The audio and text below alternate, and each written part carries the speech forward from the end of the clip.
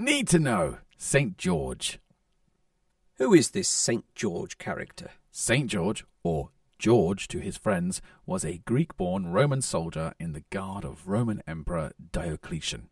He was born somewhere between AD 256 and 285 and died on the 23rd of April 303, executed by his own people. Oh dear. Yeah. His origins are uncertain. He was possibly born in Cappadocia or Syria. His father died when he was 14 and his mother died not long after that, and therefore he followed the custom of a young Roman noble and travelled to Nicomedia, where he joined the Roman army. George was an agreeable chap, and by his 20s he had been promoted to the rank of military tribune and stationed as an imperial guard of the emperor at Nicomedia. There is one version of his life story that sees him travelling to Britain with the future Emperor Constantine and visiting Glastonbury and Caerleon. He sounds decent, so why did his own people execute him? On the 23rd of February 303, the Emperor Diocletian issued an edict that every Christian soldier in his army should renounce their faith and make sacrifice to the Roman gods. On receiving this news, George freed his slaves, distributed his wealth to the poor, and went to confront the emperor. Diocletian attempted to convert George. He offered land, money, and slaves if he would renounce, but he refused. Diocletian soon realized George's faith was stronger than his will, and so sentenced him to death. He was arrested and imprisoned. In a last effort to convert him, Diocletian sent a woman to seduce George in his cell. George ended up converting her to a Christian, and they were both sentenced to death. George was executed by decapitation before Nicomedia city wall on the 23rd of April. His suffering was great, and a witness to it later converted the Empress Alexandra of Rome to become a Christian as well.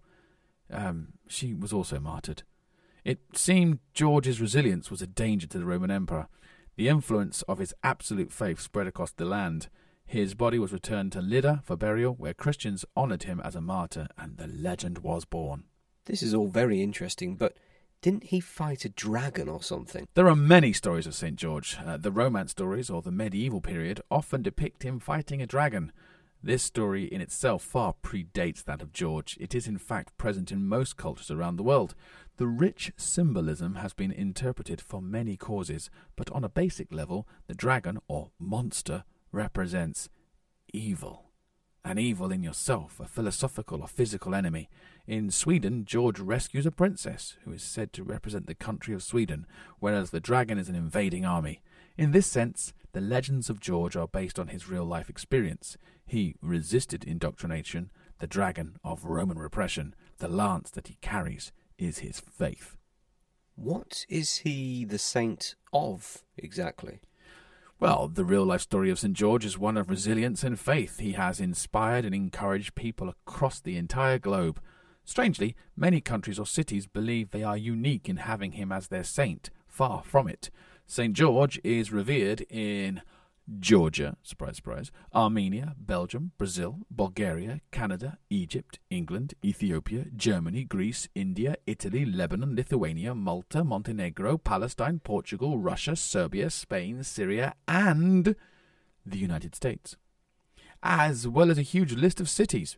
He is also patron saint of agricultural workers, archers, armourers, the Bulgarian army, cavalry, chivalry, the Corinthians, Brazilian football team, crusaders, equestrians, field workers, horsemen, horses, knights, lepers and leprosy, London, Order of the Garter, Palestinian Christians, the Portuguese army and navy, Romany people, saddle makers, scouts, sheep, shepherds, skin diseases, soldiers, and Teutonic knights. What's the deal with the St. George's Cross, then? St. George's Cross has been adopted in the flags and cultures of many countries. He appears as a prophet in Muslim legend. In stark contrast to this, his cross adopted by the Crusaders as a symbol of resistance against the very same culture.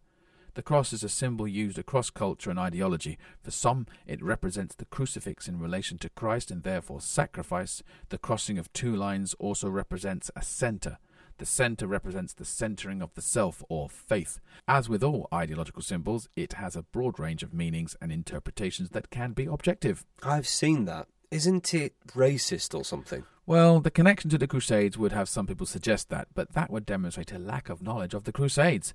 The flag itself in England gained a bad reputation through its association with football hooligans, a minority that represent only themselves. The flag of St. George is revered and worshipped worldwide, across cultures and faiths. As with all symbols, it represents what you bring to it as an individual. Okay, so how can I celebrate? Well, despite being the patron saint of England, there's no bank holiday like in other parts of the world. In England, this day was once as much of an event as Christmas. But it would seem that we have lost touch with long-standing traditions. It used to be common to wear a red rose on your lapel, and some communities still hold events and processions.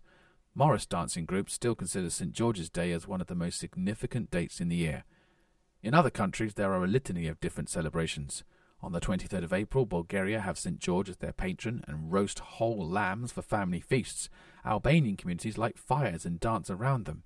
In Catalonia and Aragon in Spain, it is traditional for lovers to gift each other roses and books. Lovely stuff.